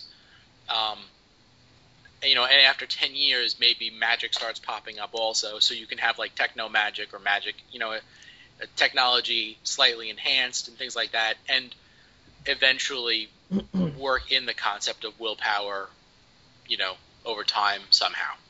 Steampunk techno magic. That's cool. There you go. I mean, I would obviously read it. It's Green Lantern, essentially. Yeah, it sounds like a cool Elseworlds concept, and I know. Are you talking about this would be the new direction going forward, and the entire? It's just an idea that you've had. You think you've kind of let fester and grow and fester like a wound, like an open wound, ooze like a bleeding sore in your mind for a while. You just think it'd be cool if they reset and did this with every title, like, you know, Green Lantern did follow the direction you're saying, but Superman followed a different direction, but more on the techno side and all that. Well, because you couldn't really have just Green Lantern go in this direction and have the rest of the universe stay par for the course. Absolutely. No, you would have to restart everything, and everything would have to be restarted with this more technological based, you know, basis. You know, or you have technology and magic starts working its way. So, you know, like maybe Superman is retired, but he has a son who gets into magic somehow, and, you know, since magic isn't strong yet, it's just coming back, he, you know, figures out ways to almost duplicate his father's powers, but they're nowhere near as strong. So it's almost like reading Superman when Superman first started. You know, he can leap over a giant building. He can't fly. You know, he's strong, but he can't, like, you know, move planets or anything like that. Can he throw a piano into the air? He can kind of pick up a car. Oh, okay. Kinda. Kinda. But, you know, like things like that, you know, and if you start it like that, where, you know, if you're magical based, like for the first year or so, everything's going to be very weak. So you have, you know, you have tons of characterization. You're getting to know these characters, and it's not about their powers, but their powers are also there, and they're learning to use them. It would be completely fresh. And, you know, like, this is something that, like, an independent label could do, but it would never sell as well because DC has the names that we all recognize. and they also have the history, because, you'd want to know what happened to Wonder Woman for the past 15 years. Is Wonder Woman still around? What happens when Wonder Woman all of a sudden loses her magic and powers? 15 years, that'd be cool. It almost kind of like be, what would the universe, the DCU, be like if all the reboots never happened? Like, if everybody was just allowed to age and progress as normal? Yeah. That'd be kind of cool. And, after the universe has been started up and, you've been going for a while, then, maybe older characters pop up here and there. Maybe, how what Willpower starts, popping up again. So maybe Hal Jordan, who's now, I don't know, he's in his late 40s, early 50s or whatever. He starts just being able to harness willpower, and he becomes kind of like a mentor type character to people or whatever. There's a million ways you can go with it, but I think that would be cool. So you both went the 10-year jump route. Yeah. Yeah, although I'm time jump for line wide, Dan's time jump for just Green Lantern. Yeah, because I think it's one of those, and Chad was away from the mic, but it's one of those where enough Green Lantern stuff is self-contained in the middle of deep space that if you wanted to have a chunk of years pass for the Green Lantern characters out in space, it wouldn't have to necessarily be reflected in the larger DC universe. And because, the visual way you represent these characters doesn't change very much over time anyway, it's not like you're going to all of a sudden have, like a blatantly 10-year-old Hal Jordan standing next to Wonder Woman or whatever. And, so, all you have, whenever Jon Stewart is teaming up with Superman, you just don't bring up the fact that Jon Stewart was just fighting a war for 10 years in space. It's that kind of thing. It's just don't do those kind of shoehorned in moments that just point at other titles. Just how would you fast forward the time stream though? They get sucked into a wormhole or something, or what? No, I would just the books would distill down to probably just Green Lantern out of the Green Lantern line. But I would just I don't know if it would refresh the numbering or what, but the current age would end or whatever, and imagine if they finish the current story arc they're on, and then next month, new issue of Green Lantern takes place 10 years in the future. And we're just following that kid, the new kid from Earth who gets a ring, and then we follow him on his journey. He goes to Oa and does all of his stuff. I'm sorry, I'm just thinking about a title on the shelf called Green Lantern 2099. Nice.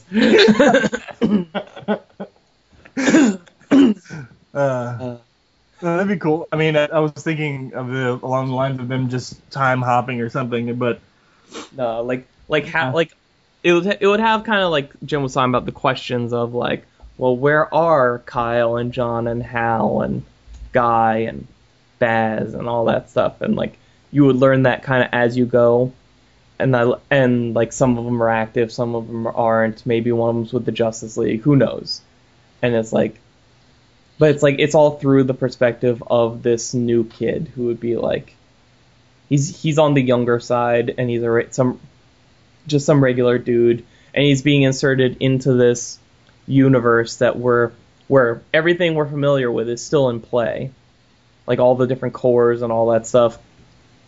It's just been allowed to progress without any of us. So we have questions that we're going to learn the answers to gradually through him or her or what. Kind of like the I mean, this is much further in the future, but kind of like the Sodom Yat storyline in Legion of Three Worlds. Kind of. You were kind of following Sodom, and you kind of learned stuff about the core and what happened to it as you went. Kind of like that, except it would obviously not as far of a jump, Yeah. and it would be the main feature, not like something that gets 2 pages every now and then. Not And the some core would ancillary still, thing. and the core would still very much be there and be a functioning entity and all that stuff, and all the different color cores are still around and everything. It's just like it would be like one of those, like, if DC actually stopped publishing Green Lantern for a few years and then came back to it, and we would be reading it like, oh, I wonder what Carol's doing. I wonder if Larfleeze still has his battery, like that kind of stuff. Like, except the focus of this would not default back to being the point of view of like one of the classic characters. It would be our entry point would be this new kid. And I think kid, but, Kid is a good idea because I don't know if have you guys seen the solicits for the new Nova series? Yes, I like how young he is.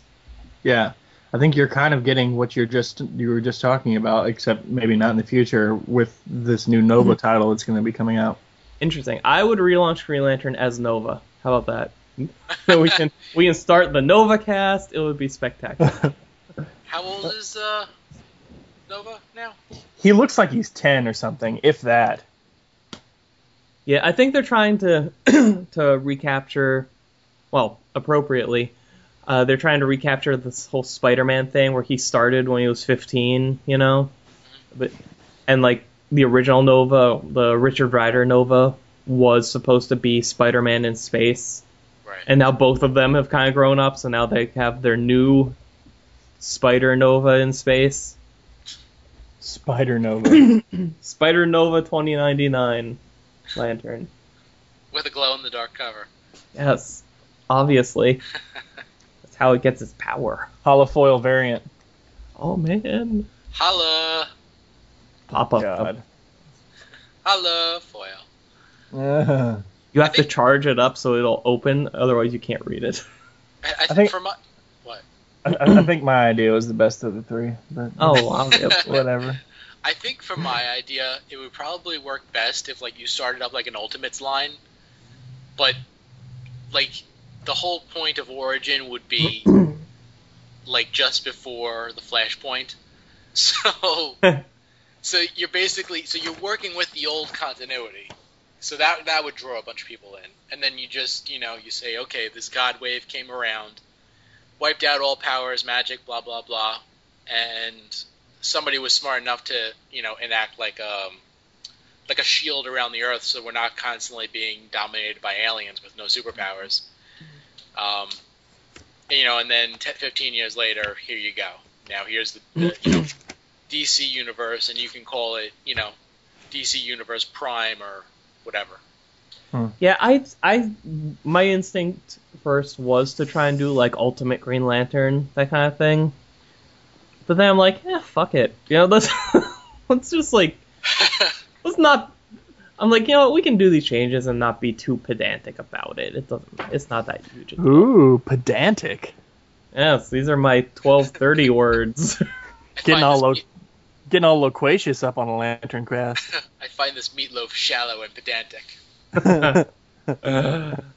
Ooh, meatloaf. Listen to you. Ooh. I don't know. I'm still on breakfast. Yeah, that sounds awesome. Breakfast. Eggs and sausage. So I think what we've learned today is that whoever they bring on to replace Jeff Johns should not be any combination of the three of us. Except for me. And we should have eggs. And we should have eggs. You know what else you should have? A Larfleeze report? I was about to say cool Green Lantern merchandise coming out in 2 months, but whatever. That's basically what I said. Okay, way to completely crash and burn on that. Go right ahead. All right. Hey, all I'll say is the first 20 minutes of this episode were gold. You know what? It was all downhill once Ford joined. Yeah. I'm sure it was. We thought we were going to have our first inaugural, test flight between the two of us running things for ourselves, but apparently not. Listen, if I had slept a little longer, you would have. All right. Green Lantern first and foremost, the Larfleeze report is what this is, just in case you didn't know. And this is for the January previews for stuff coming out in March or thereabouts, because, some stuff gets really far in advance solicited. This is solicits for stuff coming out in March, and mostly these Green Lantern titles all have to do with Wrath of the First Lantern, which is, as we're reading these number 18 solicits, is already ongoing. Green Lantern number 18, written by Jeff Johns, art by Monkey and Al May. On sale March 6th for $3 as usual. The epic universe-shattering Wrath of the First Lantern continues. Don't miss the shocking fates of Hal Jordan and Sinestro. And the First Lantern continues his cosmic life experiments, but with a great cost to the core. So, cosmic life experiments. I think this is the first time in a while that previews is actually kind of spoiling things. Because usually these solicits are kind of vague. But cosmic life experiments, I don't know what that is. It's pretty vague to me. Couldn't most things be a life experiment? I suppose. And since we are in the universe, couldn't they all be cosmic? How existential of you. Do you realize how fast we're all moving right now? Anyways, Green Lantern Corps number 18 out March 13th, same price, by Tomasi and Pasarin and Hannah. You guys are going to like this. Wrath of the First Lantern continues. The First Lantern has already devastated Kyle Rayner. Aww. Now he sets his sights on Carol Ferris and the rest of the New Guardians. How will the First Lantern's unique sadistic power shatter the lives of Larfleeze, St. Walker, Arkillo, and the rest? I did mention this was a solicit for Green Lantern Corps, right? Huh. Now, if I were to read the New Guardians 18 solicit out March 20th, same price, by Bedard and Cooter, Wrath of the First Lantern continues. After having ripped apart Guy Gardner, the First Lantern now directs his singular and horrific power at John Stewart, forcing the Corps to see the light and darkness of their lives in frightening new ways. Sounds like they got those switched. It sounds like it, doesn't it? Maybe. The Green Lantern Corps 18 cover is pretty cool looking. It's actually got the First Lantern in the background with a Marine, like 7 John Stewarts on the cover. Like him in his current uniform, him in the Indigo uniform, him in the Black Lantern Indigo uniform, him as a regular civilian, him in a mosaic costume, him in his military garb, all this stuff. It's kind of cool looking. That's your Justice League right there. 7 John Stewarts. Yeah, the multiverse John Stewarts. They just go around killing everyone. Wiping out planets. John Stewart, planet killer. Your planet has been deemed for stewardization. John Stewart is Galactus. Oh my god. John Stewart is the closest thing that the DC Universe has to Galactus.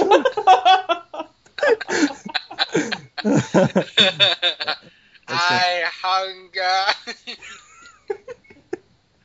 They just pass each other. They look at each other, nod in approval, and keep going.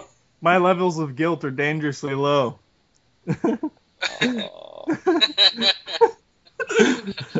actually starting to feel like a human being again. Can't have that. Speaking of feeling like a contributing member to society, Red Lanterns number 18, written by Peter Milligan with art by Sepulveda, March 27th, same price. Wrath of the First Lanterns tie-in. The First Lantern turns his formidable gaze on Atrocitus and shows the High King of Vengeance that everything he believed about himself and the universe and rage has been pitifully wrong. And that's just for starters. Meanwhile, Rancor's attempts to live a normal life end in tragedy and a fight to the death with Bleeze. Nope. Yeah, doubt it. A fight to the death is never really a fight to the death. Oh, man. Between 2 characters. That's going to be amazing. That's going to be Bleeze's final issue. I don't know about you guys, but I'm kind of worried about them. And another comic featuring Green Lantern. Also, I'm sorry. When you say Rancor trying to have a normal life, does anybody else picture him like in full flame-haired Red Lantern uniform, like wearing an apron, bringing out like a cake to somebody, being like, "Hey, so what's the game on or what?" I kind of pictured him for my own whatever. I pictured him in the opening credits of Up, just waking up, getting out of bed, going downstairs, having some coffee, checking the mail, sitting on the porch As Red Lantern. Yeah. Yeah. Why isn't that the book? Threshold number 3 by Keith Giffen. Art by Tom Rainey. Backup story art by Scott Collins. March 13th for $4. Former Green Lantern Jedediah or Jedediah, I don't know. Jedediah Call leads an assault on the powers behind the game. A very ill-advised assault. Introducing, Captain K-Rot. Oh my lord. And in the backup feature, the hunt for Larfleeze's stuff turns up evidence that the theft was an inside job. Does that mean a construct did it? Maybe it's Glomulus. Wait, Now, wasn't that spinning out of an annual? Yes. yes, When does the annual come out? like next month or something. Yeah. It's a New Guardians annual. Mm-hmm. Have you guys seen what Captain K-Rot looks like? Doesn't he have like a metal eye patch and like a weird jacket? Does it look like a rabbit? Yes. Well, He looks blatantly like the DCU's attempt at having a Rocket Raccoon. it is Captain And- Carrot. Yeah, they're taking the Earthsea Amazing Zoo Crew character that was like a Superman parody, and they're making him into a New 52 regular universe sci-fi Rocket Raccoon parody. Yeah. Yeah. I think this means we're losing the Green Lambkin, you guys. Oh no. What? You don't know the Green Lambkin? That's actually not Captain Carrot's universe. The green lambkin is from a different universe. There are two different animal universes. Why would they have two of those? Oh, God. Why would they need two of them? What book is that called? Threshold. Threshold. Is that canceled yet? Not quite. All right. Give it a couple. A couple of trades of note. DC Universe Secret Origins trade paperback. This is pretty friggin' awesome, and I've already got it on order at my LCS. On sale April 3rd, so not March, but April 3rd. 328 pages for $25. This collects the legendary Secret Origin annuals from the 1960s. And this solicited as an amazing look back at how DC heroes gain their powers and abilities, featuring the notable works of Jack Kirby, Gardner Fox, Gil Kane, Carmine Infantino, Kurt Swan, and more. And it collects Secret Origins #1, more Secret Origins #1, even more Secret Origins #1, and Weird Secret Origins #1. Hey, it was the 60s, man. What can I say? See how the DC universe gained their powers back then, because now it's completely different. Just don't tell anybody, because it's secret. Now, we talked about this bad boy last time we had a regular episode. This one is resolicited because all previous orders are canceled. Absolute Blackest Night hardcover. Oh, Jesus. Now, what's the difference? It's a resolicit on sale June 26th, 576 pages for $125. The difference is this, it says expanded to include Blackest Night 0, Blackest Night 1 through 8, Untold Tales of the Blackest Night #1, DC Universe 0, The Blackest Night Director's Cut, all of which we already knew was in there, as well as Green Lantern number 38 through 48, number 43 through 48, and number 50 through 52. So, now knowing that it includes the main Blackest Night series and the Green Lantern series, as well as those little side issues here and there, is it now worth $125 to you? What happened in Green Lantern 49? The John Stewart side trip to Zanji. Wait, is that not included in this? No. All right, then I would. That's good. Yeah, it's probably for the best. The worst issue ever written by a living human being.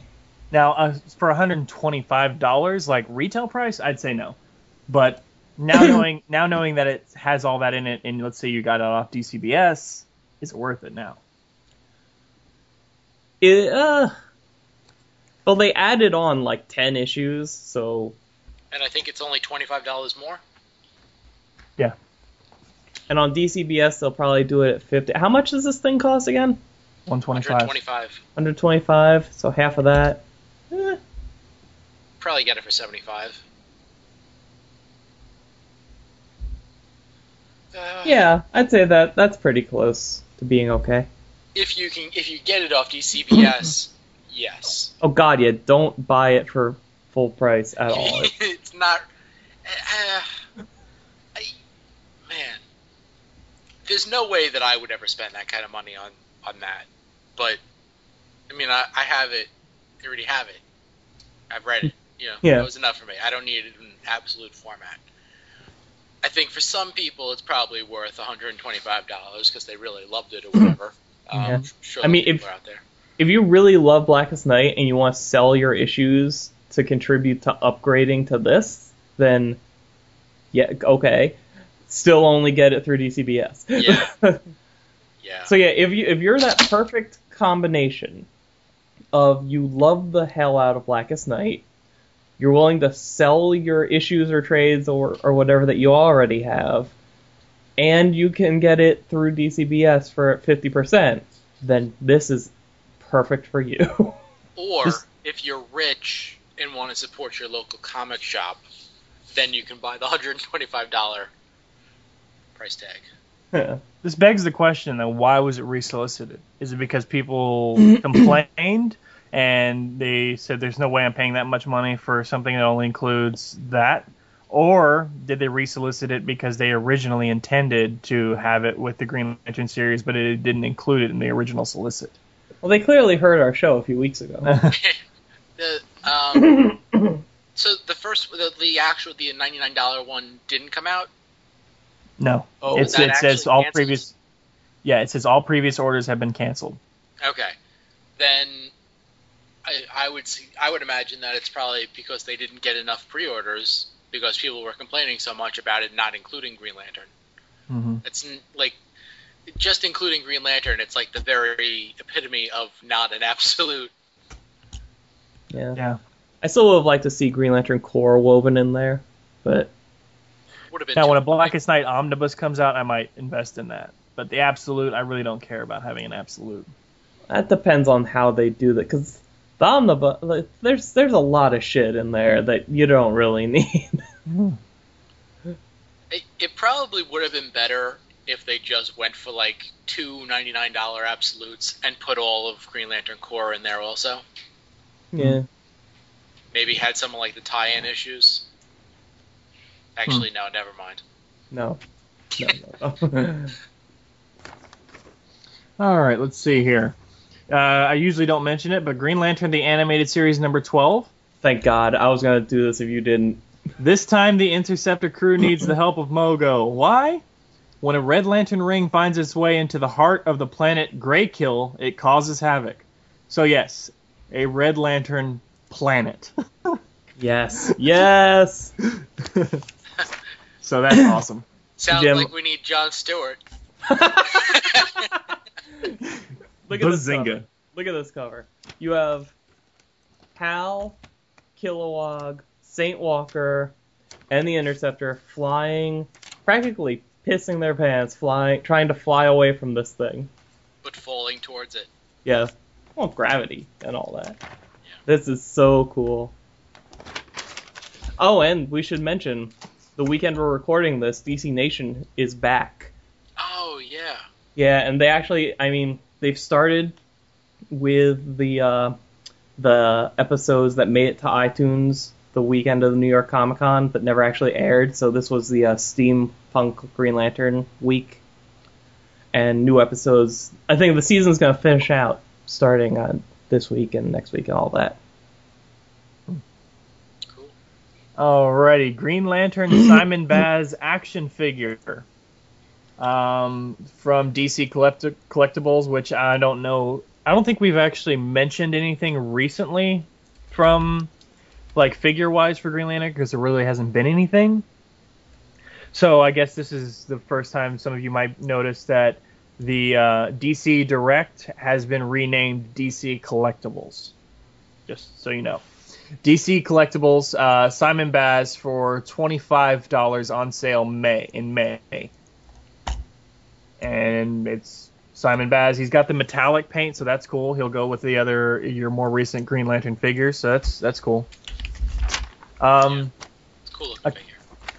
A couple of honorable mentions just because I thought they were cool.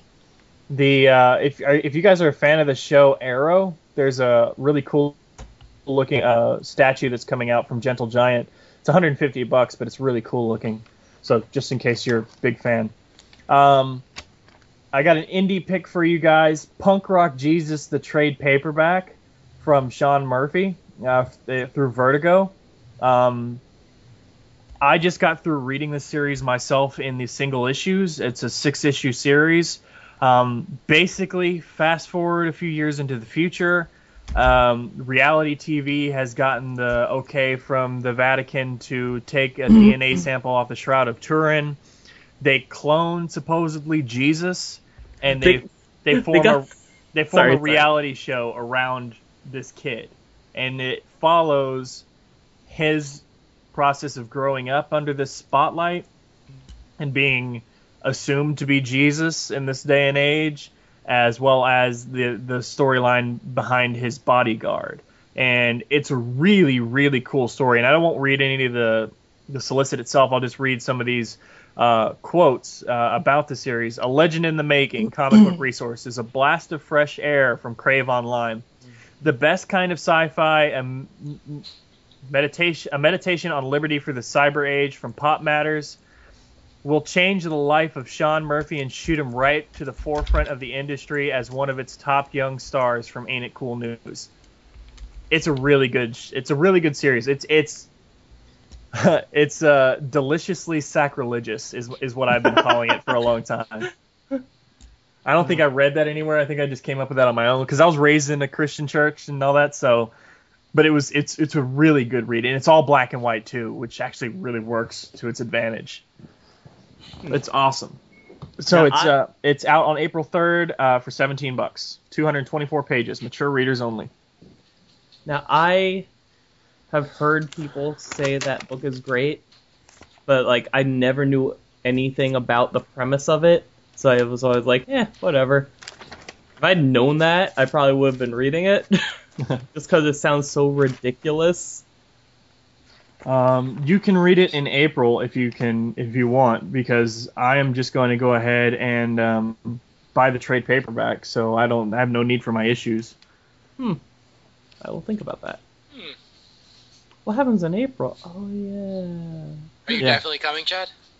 I'm shooting for it. I mean, I've got the vacation time. Hopefully my tax return will be nice and big. So, I'm. It's looking like it, but I don't want to speak out of turn. So. Okay. 89 days till Super Show. This wasn't part of my original Larfleeze report, but I just turned the page and saw it, so I thought I'd mention it. John Byrne's Fantastic Four Artist Edition. Oh boy. That's cool. I mean, it's I think it's a Please Inquire. Yeah, it's a Please Inquire. So especially artist editions, and added to that it's John Byrne. They're gonna be freaking expensive, but I'm not a big fan of Fantastic Four, but I do know the name John Byrne. So you definitely want to check it out. It's 160 pages, 12 by 17 inches. Black and white hardcover. But what's unique about this is it's John Byrne's Fantastic Four Artist Edition, put out by IDW. It's weird. That's kind of strange. Let's see here. And something else Green Lantern related. I highly suggest you pick up the magazine series back issue, because it's always got a lot of cool interviews and stories about the history and about the 80s, 90s publication of comics. Sometimes falling back to the 60s and 70s sometimes. But back issue number 64 on the cover is Green Lantern, Green Arrow, and Black Canary in their classic Neil Adams designs. So you know that that's going to be good. It's $9. It's 84 pages, but it's always nice, informative stuff. It's a back issue, looks back on backup series of the Bronze Age. Green Lantern, Green Arrow, Black Canary, Metamorpho, Archie Goodwin, and Walter Simonson's Manhunter. Martin Pascoe and Keith Giffen's Dr. Fate. Whatever Happened to, Nemesis, Rose and the Thorn, and the Seven Soldiers of Victory. So all those backup series that were happening in various titles at the time, it's looking back on those specifically. So that's pretty cool. And hey, Rose and Thorn. Hey, little Alan Scott connection right there. Mm-hmm. And just because it's solicited right above it, if you're a big fan of Joe Kubert, don't know a whole lot about him, but you've heard about his death and you're curious about what he contributed to the industry. Same price, but a publication called Alter Ego is putting out a Joe Kubert tribute issue number 116. So if you're curious about learning stuff about Joe Kubert, that's probably the best place to look. What's coming from Eagle Moss this month? I just passed it. Hold on. Shite. I was just there. Oh, okay. Eagle Moss. Okay, for Marvel, you have Spider-Man 2099.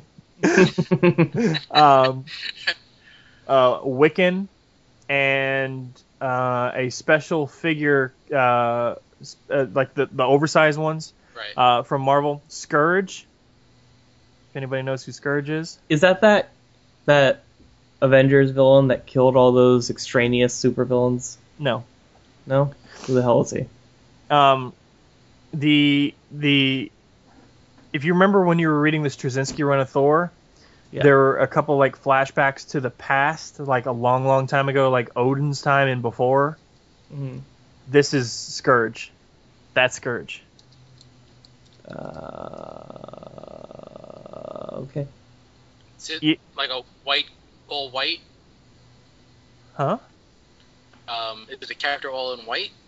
No. He's in a kind of Roman battle dress. He's got armor on. He's wielding a double-sided axe.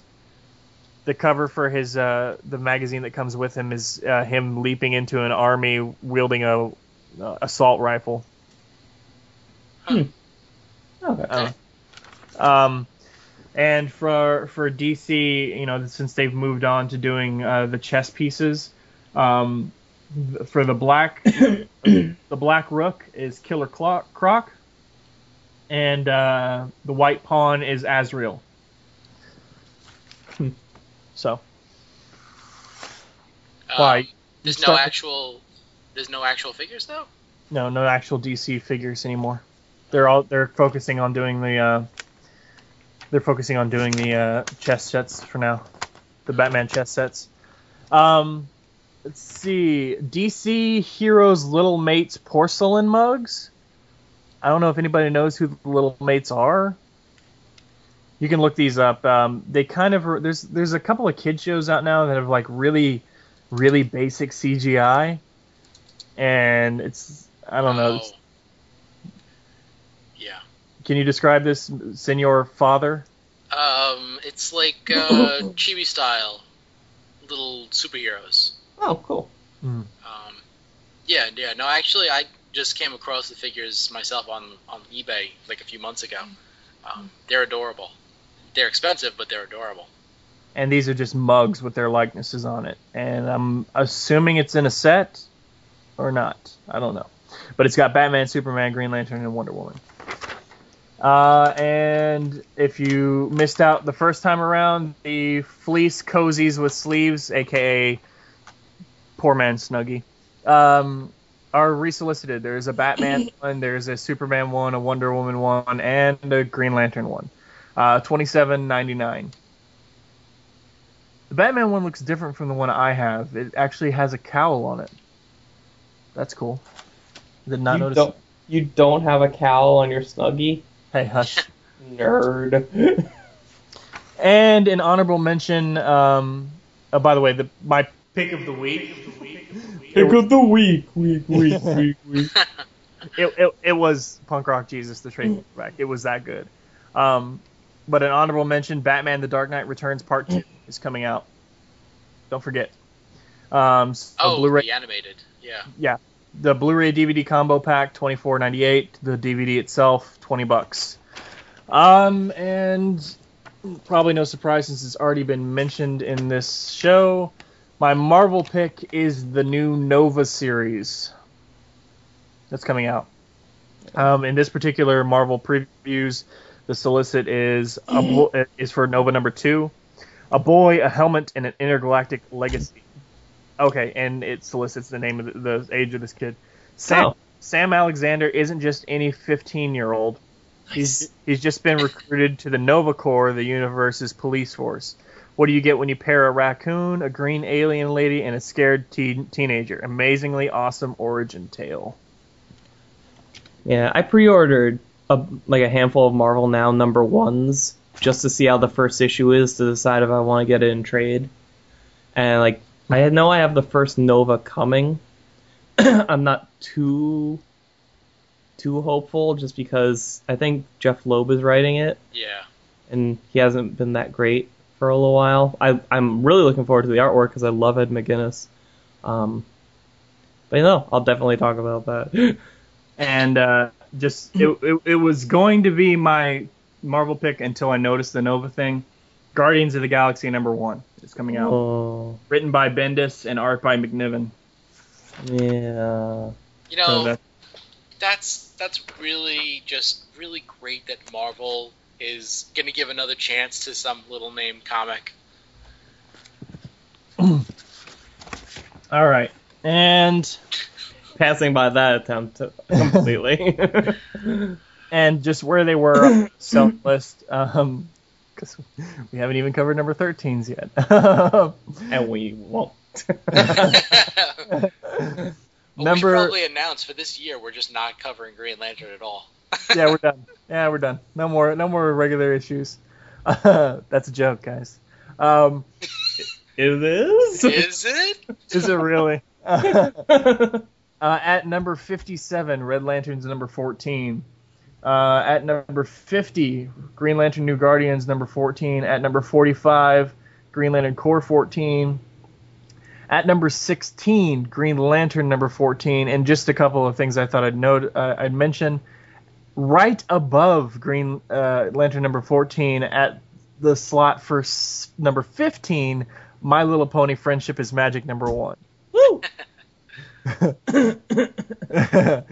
So apparently, My Little Pony Friendship is Magic number 1 outsold Green Lantern.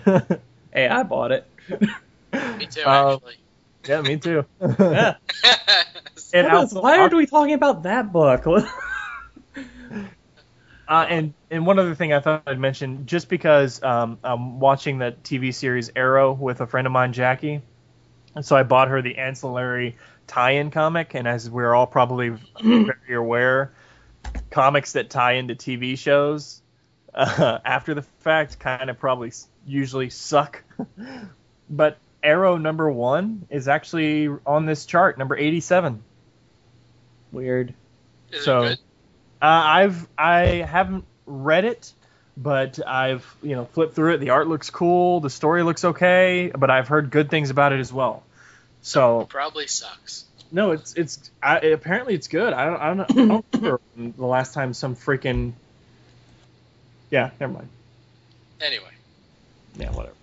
So next episode we're gonna review Green Lantern and Arrow and My Little Pony, right? Friendship is magic.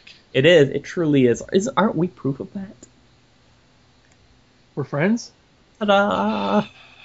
God, now you're putting thoughts in Chad's head. Someone's got to go in his head. Oh! What?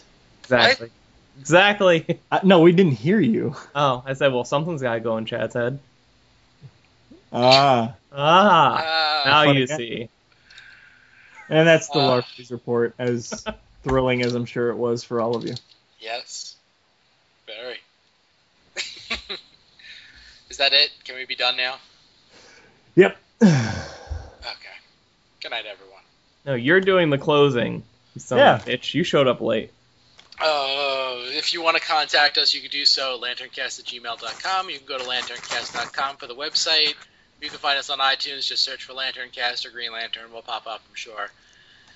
We have a voicemail number. It's 706 Lantern.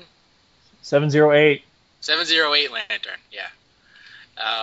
And if you go to our website, again, that's LanternCast.com. We have links to our Facebook page, our Twitter, our whatever's, blogs, everything's there. Whatever, I don't care. We're on Stitcher. We're on Stitcher, too. We're in your car right now. We're in your face! Your Stitcher face. Happy New Year, everyone. Yeah, Happy New Year. When your lanterns killing your sectors.